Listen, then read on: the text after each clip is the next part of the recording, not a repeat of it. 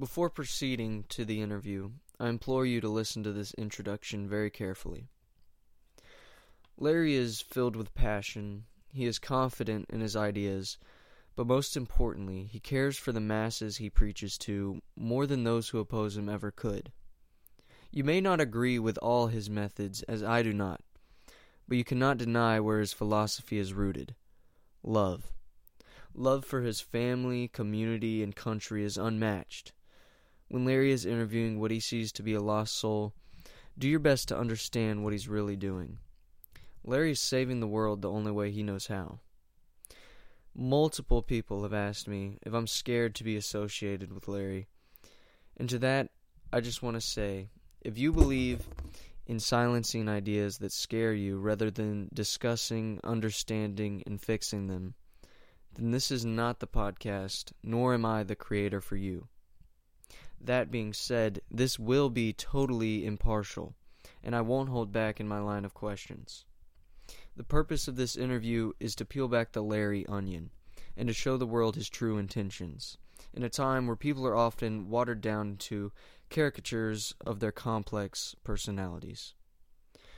No matter where you are, or what you're going through, you're in the library now, and I'm so glad you're listening.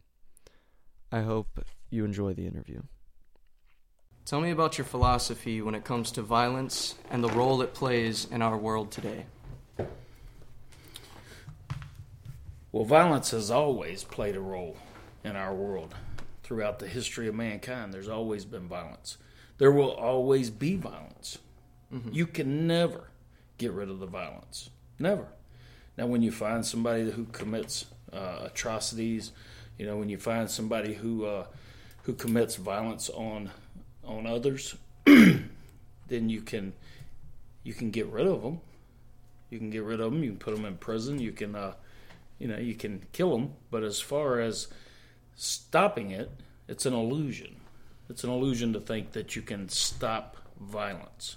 No matter how much liberty you give up, you cannot stop it. Just like anything else. See this right here? When should liberty yield to public good? Mm-hmm. Never.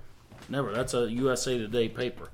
It should never yield because violence is going to happen regardless. Mm-hmm.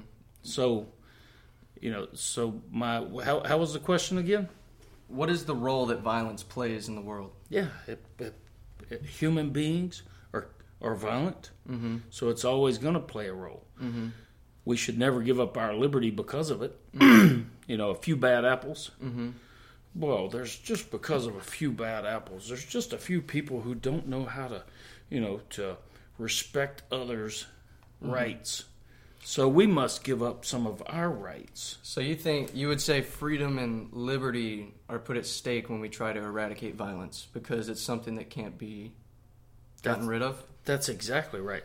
You cannot stop violence by taking free men and women's mm-hmm. liberty. It reaches a point of diminishing returns to try to safeguard everyone. Holy shit, that was well put for a 19-year-old. Oh, okay, well that's good. Do you remember the first time you felt your freedom being threatened, and what emotions came with that? Yeah, I can remember the very first time. It was about 1974. I was 5 years old. Wow. And my mother, she came at me with,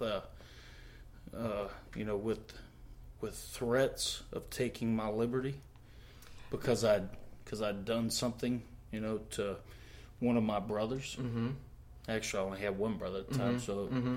I'd done something, whatever it was, maybe a pop, whatever. Yeah. Well, it was she took a little bit of my my liberty and put me in timeout. No, so, you're kind of... Is that what you're talking about? Yeah, no, seriously. Yeah. That the very first time that you felt liberty being taken away from you. I mean, is that... That was the very first time that I can remember, mm-hmm. is whenever I'd done mm-hmm. something wrong. Hold on. So, that was the first time that I'd been introduced to it. I was probably 5 years old, right around that time. Maybe it happened before that, mm-hmm. but that's the first time that I could really remember it. Mm-hmm. And it was not only was a little bit of my liberty taken because I had to go sit down, I also had a little bit of pain given to me at the same time with a good smack. Mm-hmm. So it was kind of a pain and then liberty all at the same time. So pain given, received, liberty taken. Mm-hmm. No, seriously. Do you think that those are those emotions, like the feeling of getting your liberty taken away as a 5-year-old by your mother? Do you think those are universal feelings when it comes to a tyrannical government or work politics or just things like that? Do you think liberty, in a sense, is the same in every facet, or do you think there is there's a difference? There is a difference because you're talking about a family society. Mm-hmm. You're talking about if you're talking about a family society, that they can discipline or should be disciplining their children. There should be consequences in that family, mm-hmm. and when the government gets involved with those consequences, mm-hmm. That are set up by that family, mm-hmm. What is it? The patriarchy. What do you call that? Patriarchy? Patriarchal sure. society. Yeah. I mean, there's a higher up mm-hmm. in a family. Mm-hmm. Whether men and women want to admit it, there is. Although it may be changing right now. Mm-hmm. It's changing to maybe more powers being transferred over to the women. Mm-hmm. Yeah. I mean, I see it. Mm-hmm. I see it. I see grown men asking their wives. Well, there's definitely a shift in that of culture in that way. 100 without a doubt. But it's the same way with government and government force and taking of one's liberty under the guise of the communal good. Mm-hmm. Or in this case right here, what does that say for the public good? When should liberty yield to public good? Yes. Yeah. Okay, so when do you think liberty should yield to public good? Never. So are you an anarchist? Nope. So where's the line for you? Well, I'm libertarian, so pretty much if you don't have to steal from me mm-hmm. or hurt me, mm-hmm. or I don't have to steal from you or hurt you, and we voluntarily agree to do things, mm-hmm. then I'm good with it. What role does the government play in mediating that? Well, if government uses force and coercion on its people in order to obtain a goal that is for the communal good, mm-hmm. it's still force and coercion, which is evil. So you can't there's no way to come up with an outcome that is righteous or moral if the means took force and coercion. Mm-hmm. So right now, just say for right now, and a lot of people argue, well, nobody's going to contribute voluntarily, Larry, right? That's mm-hmm. probably what John would say right now. That would if we were having this discussion, John Waldrop, he'd say, nobody's going to voluntarily do this, Larry. We have to make them. We have to come over and put a gun to their head or give us your stuff. So I don't believe that's correct because as it is now, we have over 50%. I mean, y'all look it up. Tell me if I'm right or wrong, but I believe I'm at least in the ballpark. We have over 50% of our citizens that contribute $0 to the federal government. Really? $0. And who knows how many of that percentage not only do they not contribute, so you don't meaning they pay no federal taxes, they also get a reallocation of someone else's money that they contributed, mm-hmm. And they call it a tax return or some type of but it's really not a tax return because a certain percentage, a large percentage of these people meaning us, did not pay in. Mm-hmm. So how can you get a $5,000 or $10,000 check from the IRS if you didn't pay any in? If you didn't pay any in. So therefore, if we have over 50%, or just say 50%, that are not contributing at all, you have to figure out why is that? Why would we set up a system to where the bottom 50% pay nothing in federal taxes when they benefit from Medicare or Medicaid, whichever one it is for that. Not the old people one, but the young people or under seniors. They benefit from that. They benefit from the electronic benefits transfer, which is the old food stamps, now new. That's the EBT card. So they benefit from getting that money on that card, or the welfare cards, which there's no more welfare checks. It's a card. It's like magic credit cards. So you have to ask yourself, how did that system become so massive? And I say it's because of government force and coercion in the first place. I don't see how, unless the government, if our government, meaning local, state, or federal, devises a policy or program that incentivizes that program to grow. Well, here's my question. What does the government have to gain from feeding more people? What does the government have to gain from dishing out money? Like you kind of make it seem like it's from a malicious angle, whereas maybe it's just incompetency, people trying to help people incompetently. Well, there's about 3 different answers to that. One is, I'm not saying that it's all evil. What I'm saying is there's unintended consequences. Unintended. So, okay. Now you also have incompetency. Human beings are incompetent. Whenever you're not successful, or you want to pick the road that's, you want to pick the path that's easiest. Sometimes the people who are not as motivated would pick an easier path. Meaning, how often do you see people talk about, or hear people talk about, I'm going to get a job with the government and get, the benefits and it's security, meaning in reality, maybe, and I'm going to have some government bureaucrats watching this, some county workers, etc. I'm not saying that you're bad. I'm not saying that I'm great or that he's great or anybody else. All I'm saying is the reality of it is, man, it's you can't deny the incentive to not have to stress about producing. You don't have to. You don't have the stress of making sure that the fields get harvested, right? I'm with the government.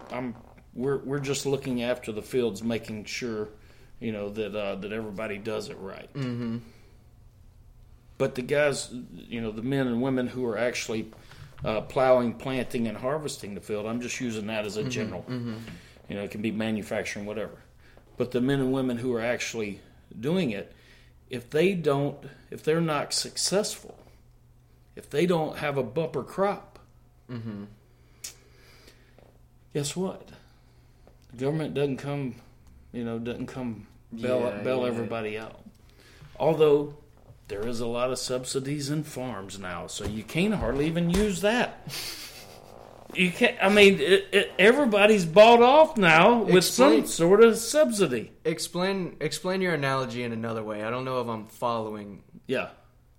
All the 100%. I'm just trying to grasp. What you're trying to say. Well, what I'm trying to say is that when you have 50% or over not contributing to the federal government, and then you have the top 50 or 40 or 30 or 20 or even 10 carrying the weight for that load, then it destroys. It helps to destroy. Hold on. It helps to destroy incentive for the top 10, 20, 30, or 40 to continue. That's what I see what you're saying. I was just making sure that's where we were getting. So your question was, if I remember it right, was how would you do it without force? Was that it? Or no, I don't know. That wasn't a written down question. That was something I was reacting to what you said. Okay. So I done forgot. But if everybody paid, Mm-hmm. just say a 10%. My question. If you make $10, Mm-hmm. you pay $1 Mm-hmm. to the federal government, which it's supposed to be limited and is going to be basic defense infrastructure, connecting highways that go between states, interstate highway system, and the basic functions of government. 10% would more than do it. Mm-hmm. Now, if we're going to give billions away to Africa, Ukraine, South America, and everybody else, then that's not enough. It's different. Okay, but if everybody paid 10%, then you wouldn't destroy incentive at the top or somewhere middle of the road, middle way. Do you think that's what's? Do you think so? You think people don't have an incentive to work in the middle class, or? Well, no, I'm not saying that they don't have an incentive to work. What I'm saying is you take away the incentive whenever the middle class and the higher ups have to work harder to cover the bottom 50%. So in other words, if I got to work more and more, if you got to work more, why and would more, I not just choose to be in the bottom 50%? Yeah, if you're having to carry the load for them too, why don't you just shit? Let's me and you go get in a wagon too. So eventually, everyone will jump ship until everyone's on the ship that's sinking. I see. Okay, there we go. All right. But if you have more freedom, I'm tracking now. If you have more freedom, and you have a smaller government, the incentive to be responsible for yourself is there, because you know what, I want a bed to sleep in. Yes. I want to be able to eat. And if I know that I can't depend upon some government bureaucrat handing me a card that I can magically swipe, I'm more apt to get up a little bit earlier, do a little bit more. Yeah. All right. No, definitely. I agree with where you're coming from on there. I was just making sure I don't want to leave this interview wondering. Yeah. I want to grasp onto everything. And listen, you have to stay on top of me, because I get people tell me all the time, they're like, stay on topic. I'm over here like, hey, I got a haircut the other day, and the barber told me, and we were talking about. It's like one of those extendable leashes for a dog. I'll let you go sniff around, but we'll stay on the path. Okay, so what is your ultimate goal during your philanthropic ventures? Oh, philanthropic. I would say my ultimate goal is to inspire people to critically think. If that is what does that word mean? Philanthropic ventures. Yeah. What is your goal when you do things like Mission Obvious or your street interviews or anytime you That's what I thought. Why are you out there? Why do you jump out of your truck and interview people on the street every day? I was correct. I'm trying to inspire people to think outside the box, to think, to basically critically think about what is being fed to them also, because there's always an agenda. And people tell me I have an agenda. I have lots of people. You have an agenda, Larry. I do have an agenda. That's correct. Everybody does. You can't deny that. Yes. Yeah. My agenda is basically, individual liberty, and not only individual liberty, but life, liberty, pursuit of happiness, the Bill of Rights. We got a second, and so it's not a perfect document. Our amendments are not perfect amendments by no means. But that's why they're called amendments, correct? Yes. There you go. And we're not following them. So we're not following them, keeping our governments limited. So I'm trying to get people to think about that and say, hey, you know what? I don't think it's the government's job. We should have a little less government, because I don't think it's their job to make sure that I put a mask on my face or put magic potions in my body. When people refuse to listen to that message, what do you think is the cause of their denial? Why do you think they immediately don't want to hear what you're saying? Why do they shut you down so quickly? Why won't they even hear out what you're saying? Long periods of conditioning will close somebody's mind. And and even short periods of conditioning, the younger the mind. Mm-hmm. So, if you hear every day of your life or on the news and everywhere else, if everything that you hear is the government is awesome and they're here to protect you, and you must sacrifice for your neighbor. Mm-hmm. Mm-hmm. If they tell you all the time that you must sacrifice for your neighbor, that you must sacrifice for your government, that you must give to Caesar what is Caesar's. Mm-hmm. And Caesar comes by every day. And he just wants a little more and just a little more. So I'm trying to get people to think. That's a damn confusing verse, I will have to say. Isn't it? Give to Caesar what is Caesar's. Now, who gets... There's no direction there, is there? Yeah, a lot of it's there's been multiple times where politicians have brought up that verse, and I feel like that's dangerous to try to start playing with people's playing with people's mind. I call it mind bending. Yes, no, it's definitely mind games when you use someone's religion against them, because that verse was actually used by the Nazis. That verse was literally used in the German churches by the Nazis. So it's funny when you hear people say that. Yeah, it's not funny to me. Well, it's tragic. It's sad. But I've never bought into that verse. Mm-hmm. You can't forget that. Who wrote those verses. I believe that was Paul. Mm-hmm. And what? No, that was Jesus that said that. Yeah. No, that was in the Gospels then. So I don't know. Tread lightly, Larry. Who wrote it?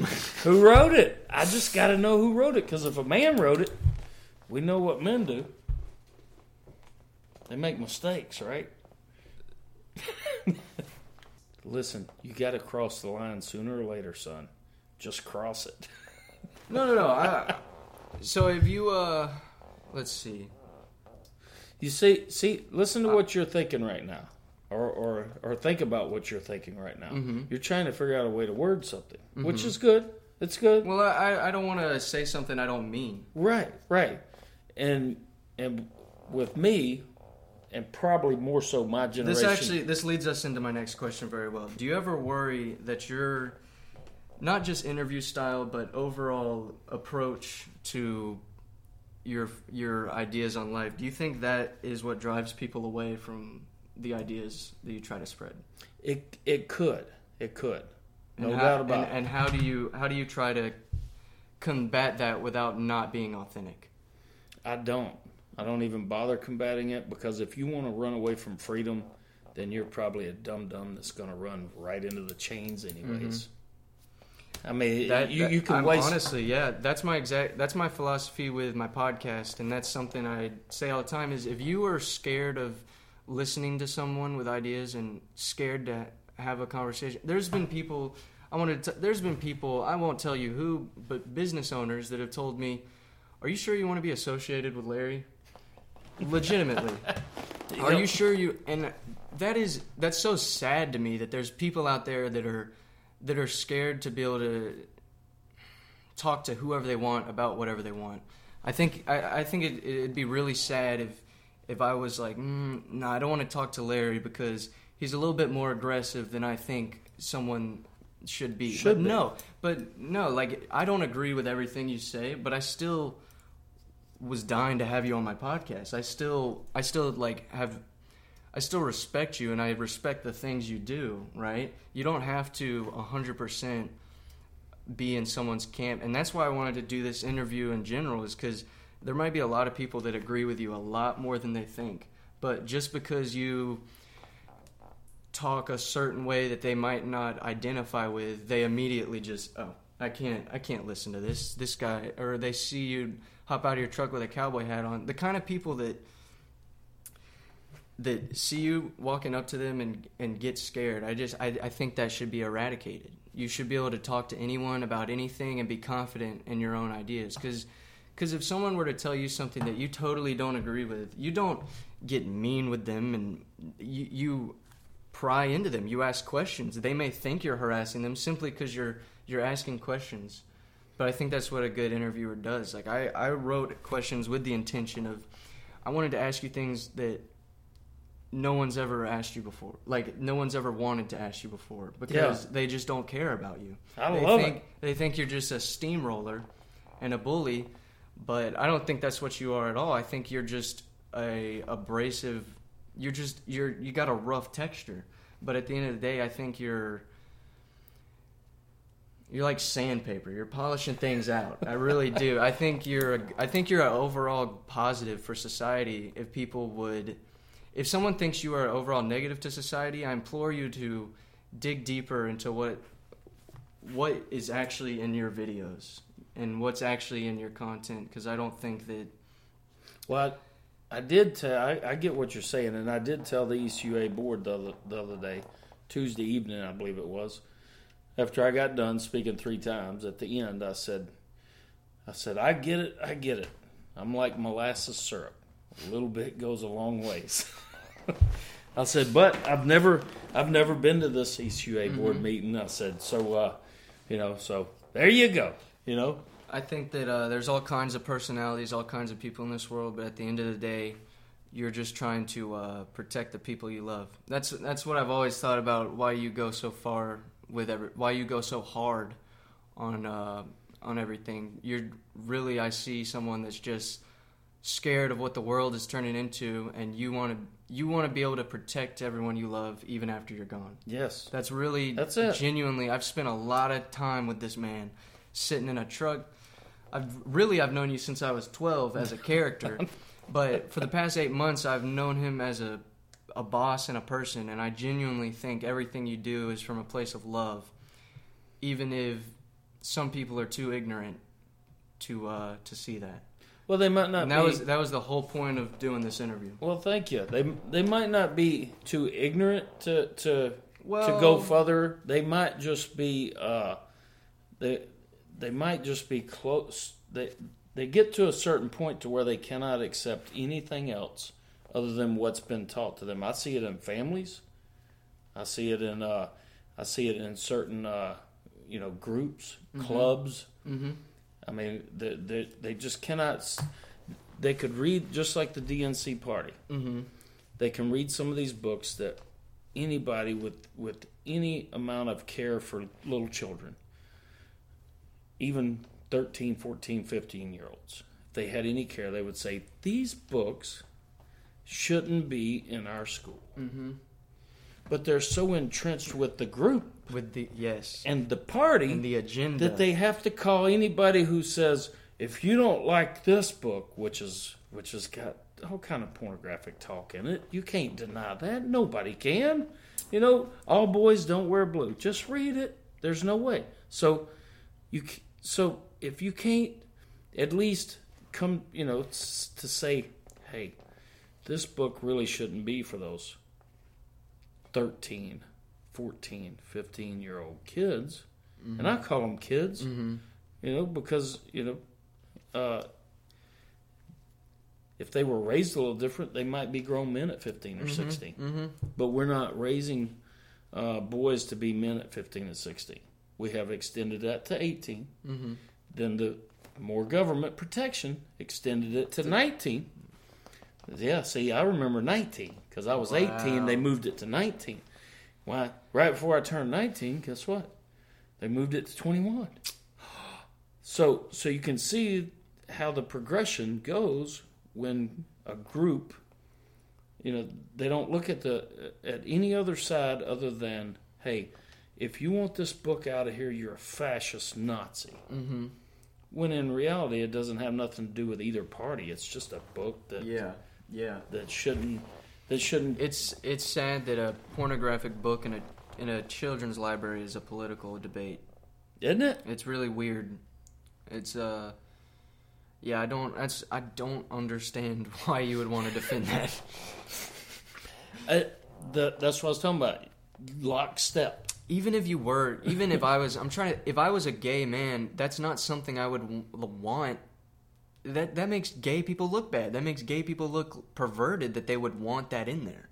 Yeah, I think a real, because I know some like real like gay people that you wouldn't know they're gay until they told you. Some people that are legitimately attracted to the other sex and they're not playing a role. They're not just being gay. People that are like that, they don't want the child drag shows. They don't want porn in children's libraries, and I just, like you're saying, it's all about this this Democrat versus Republican. It's about being a Democrat and being a liberal more than it is about protecting children. Yeah, it's a group think thing. Mm-hmm. It's like lockstep, and whenever, that's the only thing that I see is I get out there and I try to talk to both sides. I really do. John knows it. John Waldrop, and a lot of people know it. I'm not for all Republicans. Mm-hmm. I'm not for very few Democrats, because the party is about 50-50 on the Republican side. 50, way too much government. Mm-hmm. Waste, fraud, and abuse. Mm-hmm. And I think the Democrat Party is probably more like 80% waste, fraud, and abuse. Mm-hmm. But yet, one party claims to be more freedom. The other party claims to be more freedom, and both parties have taken freedom away. Has yielded our liberty to safety. All right. Do you have any closing thoughts? Any last thing you want to say? Direct people to where to find more of you if this is their first time hearing your voice. Yes.